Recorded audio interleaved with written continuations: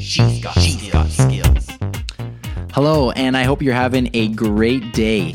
Today I want to talk a little bit about a feature that you can use in Alexa to delete some of your voice recordings. Now, I know that some people are concerned about the privacy with these types of devices, and this is something that I plan to talk about more in detail in the future on one of the podcasts.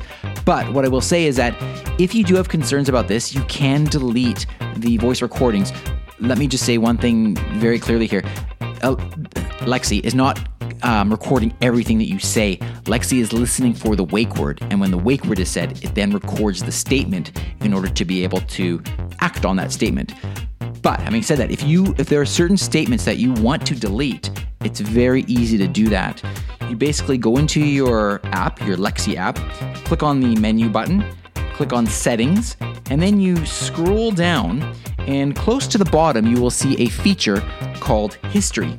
So you click on the history button, and now you can see a list of all the commands that you've given to Lexi. And this list is obviously, or depending how long you've had your device, it can be very, very long.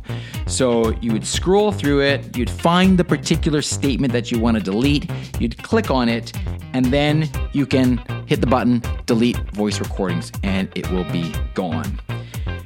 Now, that can be quite tedious if you want to delete each one individually. So you can delete them all at the same time by going to www.amazon.ca/mycd, and there you can delete all of them at the same time.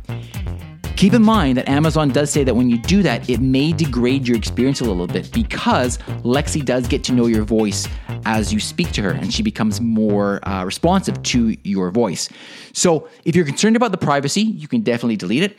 The downside to it is that it may degrade your experience a little bit. Up to you, but just so you know, it's a feature there, and you can delete your recordings if you want to. All right, talk to you soon.